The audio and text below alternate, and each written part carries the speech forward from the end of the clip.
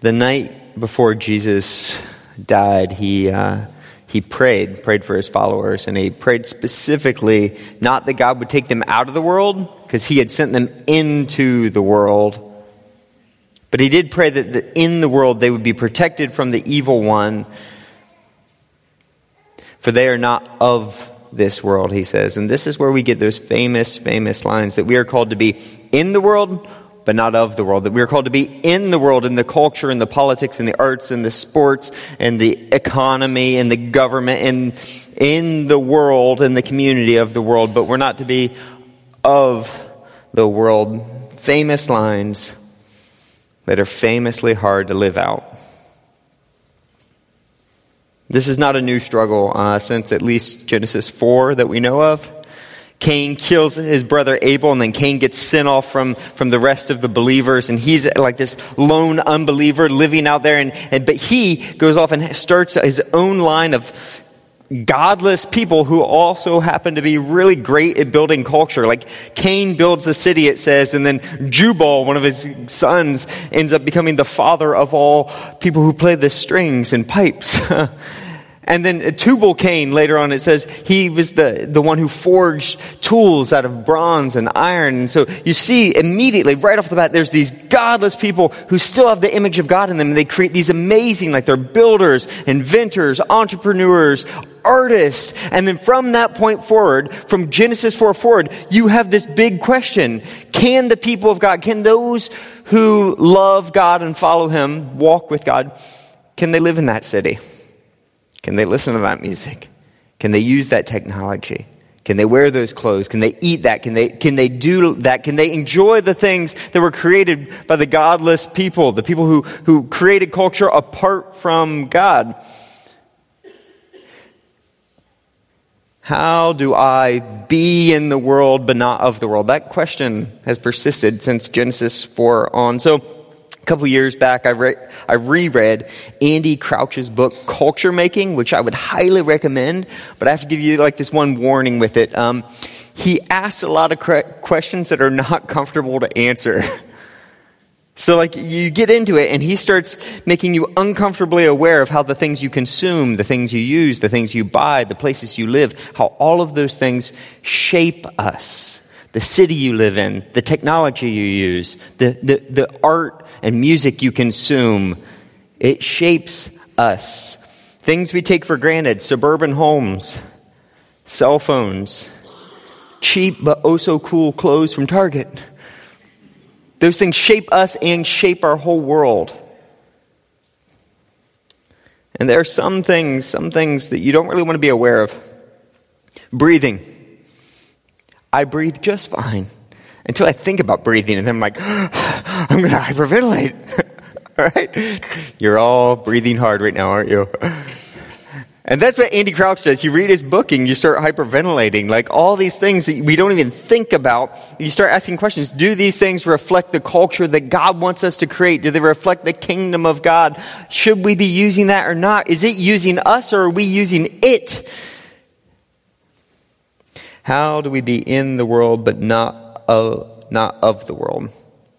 So these questions in the Joseph story, they've been just under the surface since week 1, since Genesis 37. A couple weeks ago, I was making a cup of tea, and something about the mug I chose and the way I heated it, like it wasn't boiling. And so I pull it out and don't really think much of it. It's just the mug itself is hot. And then I take the tea bag and I drop it in, and suddenly it just like exploded. It's boiling over, and then it scalds my hand. And I'm not the cussing guy. Like, sometimes I wish I was. I sound tougher. But like, when things like that happen, I'm like, Finger Dopper Jibba.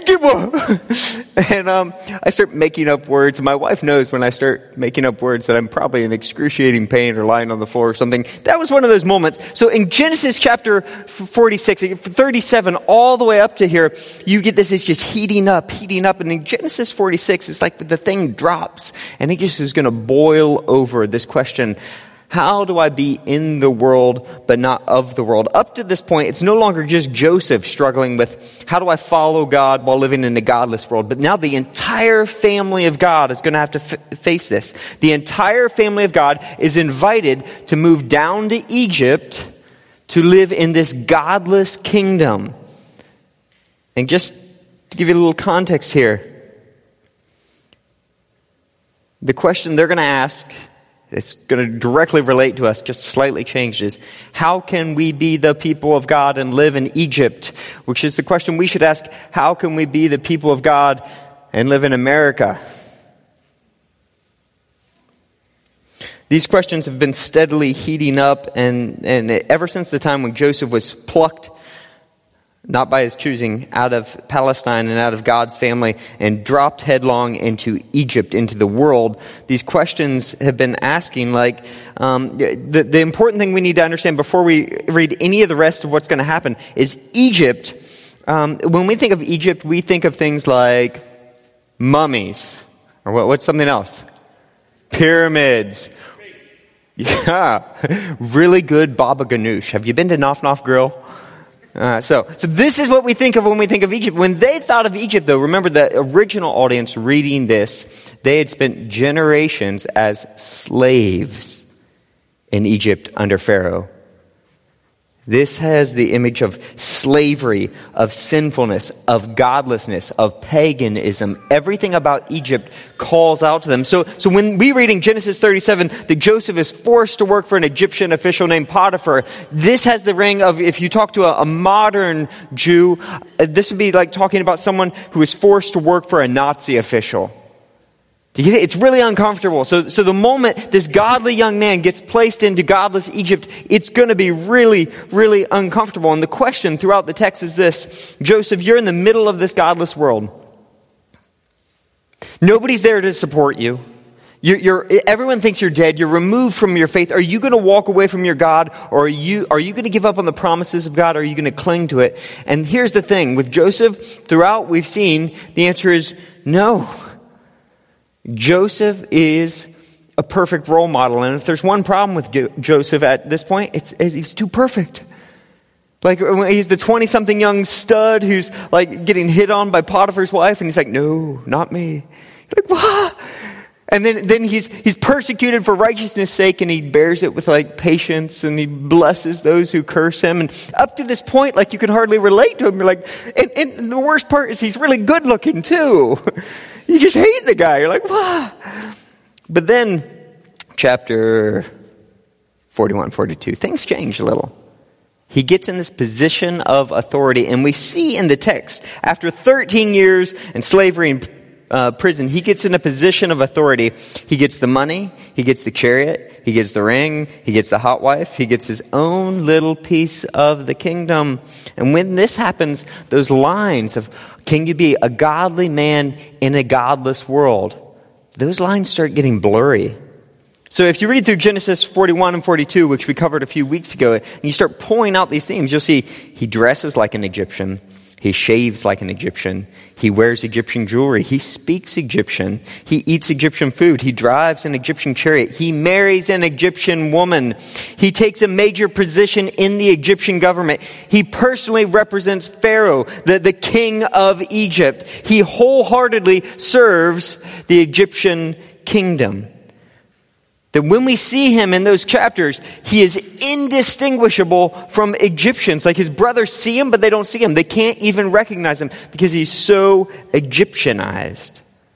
Now, let me be clear. If you read through those texts, nowhere in that text will it say, and Joseph shouldn't have done that. He shouldn't have dressed like that. He shouldn't have worn that. He shouldn't have married that. Even marriage, which explicitly, in other places, it explicitly says God's people should not marry outside of the faith. He does it, and the text nowhere says that's wrong. It just says that's what he did. And you get to think, maybe Joseph didn't even have a choice in the matter. But before we run off and say, see, this is what you should be. You should be like Joseph. You should look and act and talk and work just like the world. As long as God is in your heart, it doesn't matter. Like, before we say that, there's this passage in Genesis chapter 47 that we see today that I just want to point out before we dig into the meat of the text. And here's the scene. The famine, remember there's a famine, 7-year famine coming. The famine gets so bad that the people come to him and they're like, we are out of money and we're going to starve to death. Will you please give us some food? And so what does Joseph say? He says, I've got an idea. You're out of money, but you still have livestock. Give me your livestock, I'll give you food. And they're like, okay, great. Here's our livestock. So they now have no way of making money anymore, right? They have no livestock, no livelihood, nothing to grow. So they give that away, and then the famine keeps going and going. So what does Joseph do? The people come back to him and say, Joseph, we have no money, we have no livestock, we have nothing but ourselves and our land. Please give us food. And what does Joseph say? You got land still. I'll take that land. And then we read in Genesis chapter 47, verses 20 through 21. So Joseph bought all the land in Egypt for Pharaoh. The Egyptians, one and all, sold their fields because the famine was too severe for them. The land became Pharaoh's, and Joseph reduced the people to servitude from one end of Egypt to the other. So let me remind you, the original audience had spent generations as slaves under Pharaoh. They knew exactly what it meant to be reduced to servitude under Pharaoh. So we have Joseph, the man of God. He loves God in the heart of his hearts. He is serving Pharaoh, and he's so successful at serving Pharaoh that he empowers Pharaoh to build a kingdom of injustice and exploitation. Something about that doesn't feel right. If you are wholeheartedly serving a broken system, there's a very real danger that you might succeed. If you are wholeheartedly serving an economic system that is broken, be careful, you might succeed. If you are wholeheartedly serving a political party, be careful, you might succeed. So this is Joseph. Joseph is doing this subtle dance between being faithful to God and faithful to Pharaoh, being the favorite son of Israel and the favorite son of Egypt. He's trying to be both all this time. He's being in the world but not of the world, and he's doing this dance, and at this point in the text it gets really, really messy. And this leads us to the main thing, though. The main thing is the issue. Joseph has been asking this question the whole time, but we're not going to see it boil up until it gets to the whole family of God. And so in chapters 46 and 47, the spotlight's going to turn from Joseph to Jacob and the brothers, to the father and the sons of Israel, the entire family of God. Joseph invites them all down to Egypt. And just to be clear, again, Egypt is a different place. It's not like your brother inviting you over to, hey, you want to come move to New Jersey? This is a massive question of faith. Remember, the whole reason God's people are in Palestine at this point is because Abraham, the father of faith, heard the call of God to go to the land I will show you, and he showed up. He did it. That where they live is essential to their faith at this time. So the idea of just picking up, leaving where God had called them to go to Egypt, this is a massive question. Like, if we go to Egypt, will we lose our faith? If we go to Egypt, will God still be with us? Like, can we still be the people of God and be in Egypt? That is fundamentally the question of Genesis chapter 46 and 47. And let me, in this text, we're going to see 4 principles. And this is, I love this because these are 4 principles that I never would have made up on my own. And that's when you know there's something to it. And I'm going to ask you to do something that I don't usually do. I want you to choose one. I don't want you to choose 4. I want you to choose one. Say, this is mine. And at the end of the message, I'm going to specifically ask you to stand when I read your one. And we're going to pray over you that you would live out this one, that you'd be in the world but not of the world. And let me tell you, one of these 4, I'm sure God's going to be speaking to your heart. But I wanted to say that ahead of time because if I do it at the end and you don't stand, it's just going to be awkward. All right, you good? We good? All right, let's jump into the text. Genesis 46 is our text. Genesis 46, starting in verse 1, it reads like this. So Israel set out with all that was his And when he reached Beersheba, he offered sacrifices to the God of his father Isaac. So he's up further north. He goes to Beersheba, which is like the last settlement. And then you just hit desert and then Egypt, all right? He gets to the last place. I'm still in the promised land, and I'm going to offer up this sacrifice. Like, God, what am I doing right now? Like, am I completely leaving the faith by moving here? And it says in verse 2, and God spoke to Israel in a vision at night and said, Jacob, Jacob. Here I am, he replied. I am God, the God of your father, he said. Do not be afraid to go down to Egypt, for I will make you into a great nation there. Don't be afraid. This plan is not yours. It's mine. I will go down to Egypt with you. I will surely bring you back, and I will surely bring you back again, and Joseph's own hand will close your eyes. Like, I'm going to go with you. This is not the end of my promise. This is not the end of being my people. This is the beginning. And this brings us to the first point. Like, how do we be in the world but not of the world? And we see right in the text here that we are to put away our fear and live out our calling from God. That we're to put away our fear and to live out our calling from God. If you notice in the text, this is God's calling. This is God's plan. This is not Jacob's plan. Jacob might think this is his plan, but from Genesis 15, God's been talking about this way before Jacob was ever born. That God has a plan for Jacob, and it's to go into the world, but not to be of the world. Jacob is not just deciding to move to Egypt. God is sending him. This is his calling. So, just to back up here for a second, if you are a Christian, God has sent you into the world. You are called into the world. Your job is not a job, it's a vocation, it's a calling. Your family is not just a family. Your spouse is not just a spouse. You are called to sacrificially love that person. Your home is not just a home, it is your mission base. Your neighborhood is your mission. Your community is your mission. If you are a Christian, you are sent by God into the world. Every aspect of your life, Christ claims that. You are Christ's ambassador. You are God's missionary. You are the hands and feet of Christ. It's everywhere, littered in the New Testament. Now, can I just say, if you don't feel like you're called by God, if you don't feel like, oh, but my job's just a job, or I just moved here because it was convenient, or I just married this person and I don't even know what I was thinking now. If that's where you're at, let's read your Bible. Your life isn't about your plans. God had a plan before you were born. We are created in God's workmanship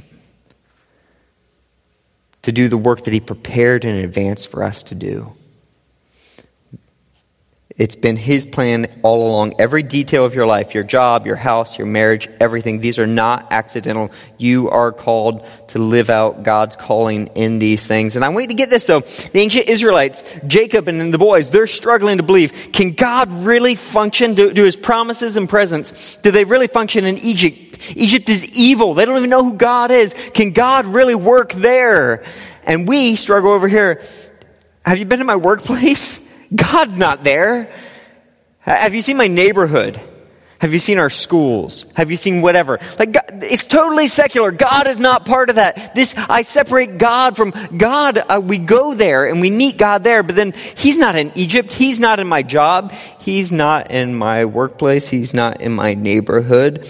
And here's the thing. You need to put away fear and live out your calling. He promises, I am with you.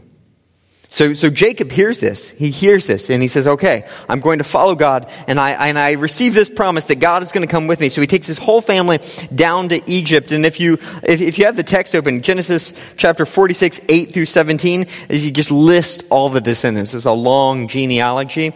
And I'm not going to belabor this, although I could. This text is awesome, by the way. You should study it in your spare time and you should start counting. You can start counting. The whole thing is like this intricate, interwoven list of sevens and the whole thing. But no time for that. Okay, so they go through this genealogy.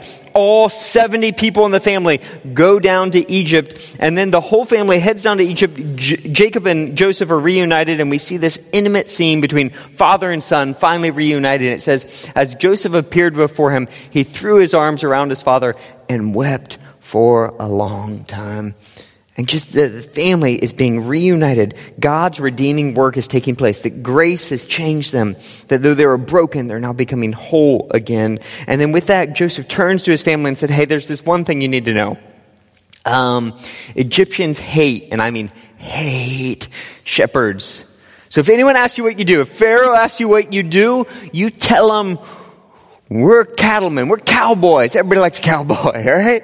Tell them you're a cowboy. And that's, it's not strict in truth. They had some cattle too. So just 3 verses later, they're standing before Pharaoh, and Pharaoh says to the brothers, so what's your occupation? And they're like, yeah, we're shepherds. We're shepherds. And you're just like sitting there thinking, no, he said, don't tell them the S word. You're cowboys. Come on. What just happened here? Like, did you not hear? Your brother just told you, you need to lie to Pharaoh. This is what you need to do. And it's not even a real lie. It's a white lie, right? Because they had some cattle. They could kind of call themselves cowboys. But the text is going to make a point of this. They refused to lie.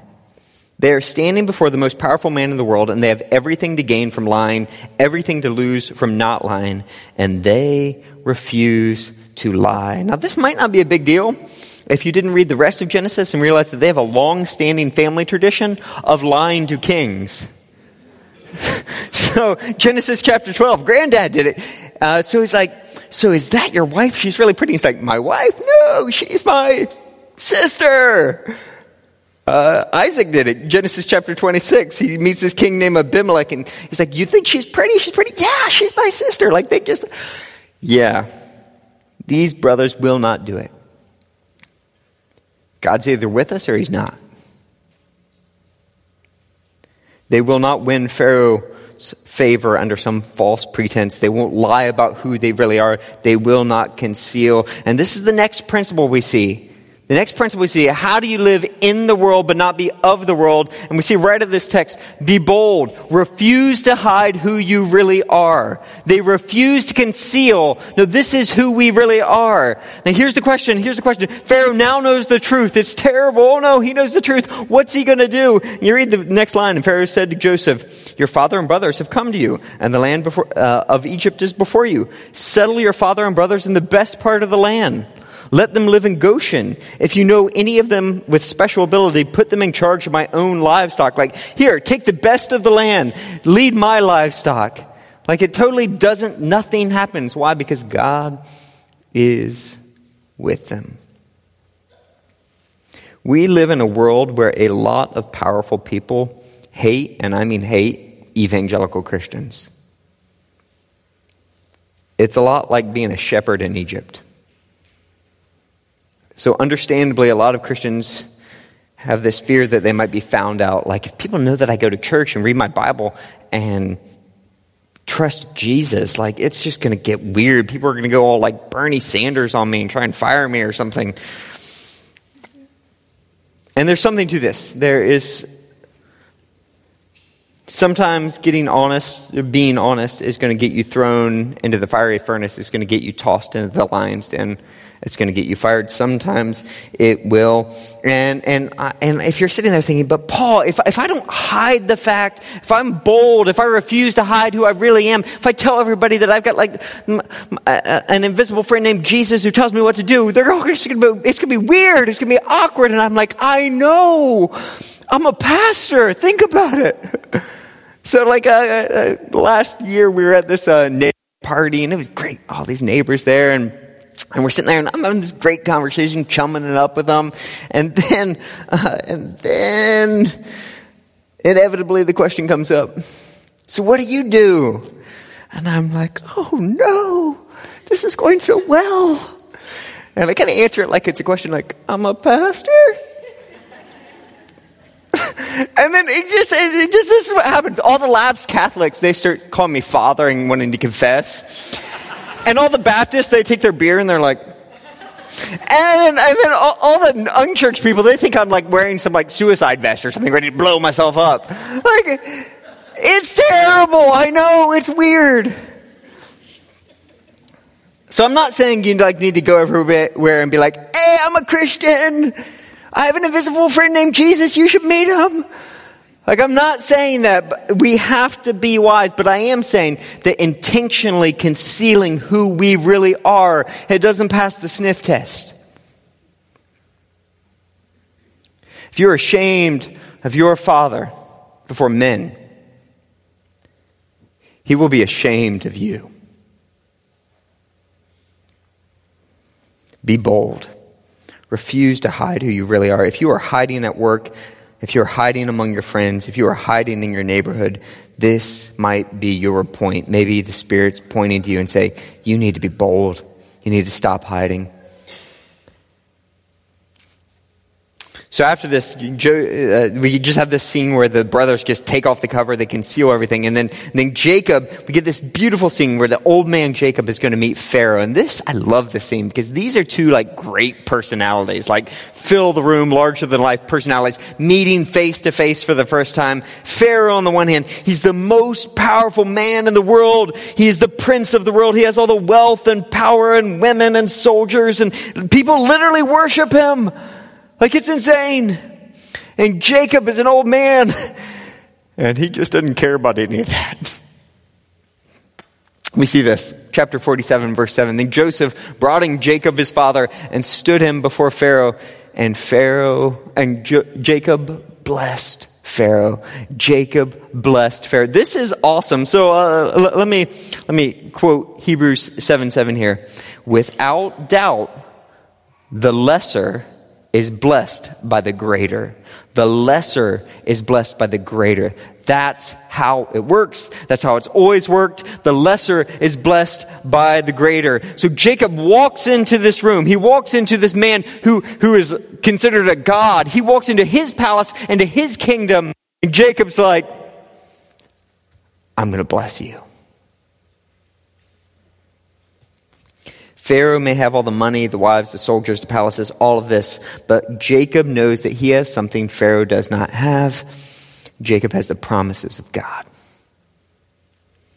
So by all outward appearances, Jacob looks like a starving, helpless old man who needs Pharaoh to bless him. But Jacob doesn't see it that way. Jacob looks at him and Jacob knows the promises of God. Jacob knows that God has promised that through his son, the whole world will be blessed. Jacob believes the promises, and by faith, Jacob is the most powerful man in that room that day, period.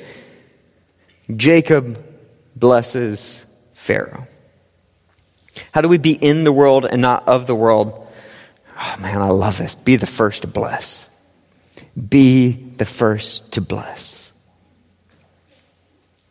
If you want to be powerful, like biblically, the idea of what God thinks of a great, powerful person, you have to be the first to bless. If you want to be in the world but not overwhelmed or overawed by the power, the money, the fame, the worship of the world, if you don't want to be affected by that stuff, if you want to be more powerful than the most powerful person in the world, then you don't sit around waiting for the world to bless you.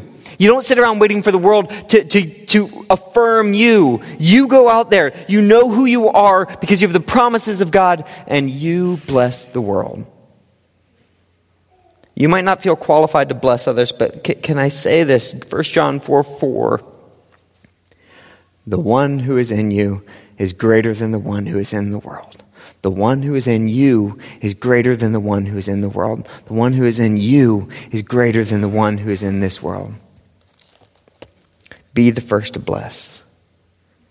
When you focus on how God has blessed you so that you can bless others, the world loses its grip, it loses its power over you. If you know that you're blessed by God, then there's nothing this world can give to you or take from you. If you know that all of your blessings come from God, there's nothing this world can take from you or give to you. So Acts chapter 16, the Apostle Paul, he just got a beating. His mission just got shut down in Philippi. He got a beating. He's bleeding. He's chained up next to his friend Silas. They're in prison. They're sitting there. And it says, about midnight, Paul and Silas are praying and singing hymns. He said, what are you doing, Paul? Like, what are you doing? Don't you realize your mission just failed? Everything's coming to an end right now. And he's like, but I've learned the secret of being content in all things. He said, what's going on, Paul? What are you talking about? Your mission's over. The world is winning. They're more powerful than you. They can chain you up. They can throw you in prison. And he says, but I am Christ's free man. But Paul, you don't get it. You've lost, and they might kill you. They might take everything from you. And he says, but to live is Christ, and to die is gain.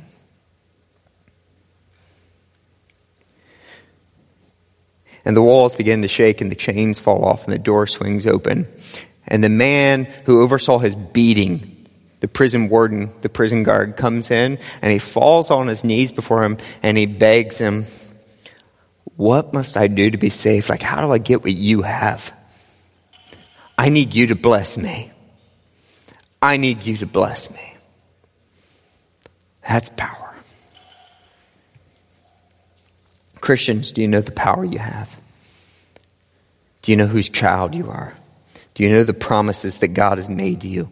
You do not have to go to this world begging for their blessing. You are empowered by the God of the universe. You are Christ ambassadors. You go. Be the first to bless. Verse 29. When the time drew near for Israel to die, he called for his son Joseph and said to him, if I have found favor in your eyes, put your hand under my thigh and promise. Okay, I thought we should stop right here. This sounds a little awkward. Before we report Jacob to the police, let's unpack this for a bit. So like if you go in today and you go and you've got to testify in court, what do? You put your hand on a Bible and then they ask you, do you solemnly swear to tell the truth, the whole truth, and nothing but the truth, so help you God? That right there is based on an ancient oath formula. It's at least 5,000 years old, right? You're swearing on the Bible. And when you do that, that means the Word of God, all the blessings and curses of the Word of God, you're calling those upon yourself. If I lie, may I be cursed the way it talks about this deity curses things. Like, we don't explicitly say that. I think we should in our court of law. And if I don't, may all the curses of God fall upon me. You know, in the ancient times, they literally would enact this. They would cut an animal in two and walk through it. It's called the walk of death. You see this in the book of Genesis chapter 15. Abraham does that. That's to display if this falls through. Actually, God does that before Abraham. God's saying, may the curses fall on me. It's by my own word. This is what people would do. They would say, may I be split in half like an animal. May God's curses pour upon me if I don't do this. And we still have this in our language. If you hear someone asking God to damn something, that is ancient curse language. And it is horrific. Don't use it. Don't use it.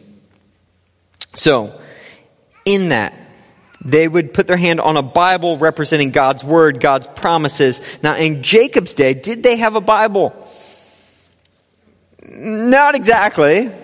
They had the word of God, though, right? So God spoke directly to Abraham, Isaac, Jacob. They were a walking Bible. They were the Bible. And when God made his promises, what did he promise to them? He says, through your seed, through your loins, will come one who's going to save the world, bless the world. Jesus is coming through you. So believe this word. So they took that very, very literally. Like, God's promise is going to come through my loins. So when you're going to swear an oath, I'm not making this up. When you're going to swear an oath, you need to put your hand on the Bible. So they put their hand on the place of God's blessing and his promise. Aren't you glad we have Bibles today? Considerably fewer oaths would be taken, though, if that were still the case. So they make they do this. He says, put your hand under your thigh and promise that you will show me kindness and faithfulness. Do not bury me in Egypt. Do not bury me in Egypt. But when I rest with my fathers, carry me out of Egypt and bury me where they are buried. Like, I might be called to live in Egypt, and I might have the best of the best that Egypt can offer, and I might have my whole family with me, but Egypt will never be home. Jacob wants to be buried in the promised land. He will sojourn in Egypt, but he will not settle there. He will never settle on Egypt because this world is not his home. He's looking for a home that's yet to come. He longs for a better country. Even though he would not receive the very promises of God, he saw them from a distance and he welcomed them. He knew that he was just a foreigner and a stranger in this world, that no matter how great they might treat him in Egypt, Egypt would never be home. So how do we be in the world but not of the world? Don't settle for what this world offers. We must never stop longing for a better country. A couple weeks ago, I woke up and I had terrible shoulder pain. And I was thinking about it, like when I was in my teens and 20s, every time I had pain like that, I had some awesome story that went along with it. So like it was like, how did you get that? And I'm like, I was sliding down a waterfall and bashed my head, or I was getting chased by a bull and I jumped off a cliff. And real stories, like these things actually happened. It was awesome. And now you're like, so your shoulder got hurt. What happened? And I'm like, I slept. I just slept. Like, I'm getting old. As terrible as it is to get old, there's something really helpful about this. It's a reminder. This world is not my home. There's something better. Everything, even my body needs to be renewed, redeemed, recreated. To put my hope in anything, even my body, anything other than the promises of God, is to put my hope in something that's wasting away. No matter how great this world might be, it will never be my home. We are a people who refuse to settle. We are resident aliens. We are strangers and pilgrims. We are looking for a home that is yet to come. We long for a better country. That is who we are. We long for a world where there is no more conflict between Christ and culture, where art and politics and home life and the cars we drive and the things we consume and worship is one and the same. It all fits together. There's a word for that in Hebrew. It's called shalom. We long for a world where sin and death and fear are no more, where injustice and exploitation are off the table. We long for a world where the promises to Abraham, Isaac, and Jacob have come fully to pass. That Jesus is king over all, especially my heart. How do we be in the world but not of the world? So the 4 points again. I want to put away fear and live out my calling for God. I want to be bold. I want to be the first to bless. I refuse to settle. Which one are you going to own? I'm going to go through these again, and I'm going to ask you, as I read them, I want you to think right now, God, which one do you want me to work on this week? Which one? And I want you to stand and claim yours. Like, make this an opportunity for you to claim it. God, this is what I'm going to choose this week. I'm going to be the first to bless. Or God, I'm going to be bold. I'm not going to hide anymore. Which one is God calling you to? So the first one is this. I want to put away fear and live out my calling. I want to live out my calling at work and home in my neighborhood. Christ has sent me into this world to be his ambassador. I want to step into my calling. If that's where you feel, God, I want to step into my calling, stand up now. This is yours. Own it. Yeah. Number 2, I want to be bold. I don't want to hide who I really am. I am a son of God. I'm a Christ follower. I want my light to shine before men. This is mine, and by God's grace, I'm going to be bold this week. If that is yours, please stand. Number 3, I want to be the first to bless.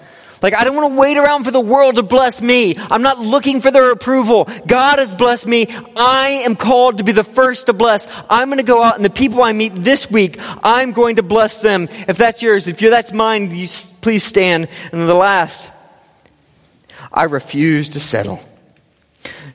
No matter how nice this world may seem, I declare today it will never be my home. I'm longing for a better country. I'm committing today to live as a stranger. I might live here, but this is not my home. If this is yours, let's stand.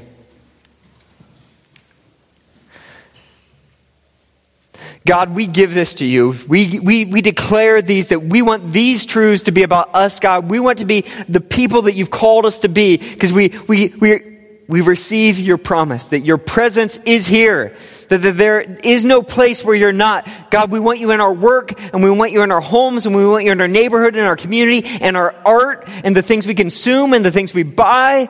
God, we want you everywhere. That we want to be in this world because this is your world and you want to redeem it. You want to recreate it. But God, we don't want to be of the world. We want to be of your kingdom. God, for everyone who's standing here today, Lord, I pray that you would empower them, that you would give them the sight to see what you've set before them, God, that you would let them hear the promise that you spoke to Jacob. I will be with you. And God, we give this to you in your son's name. Amen.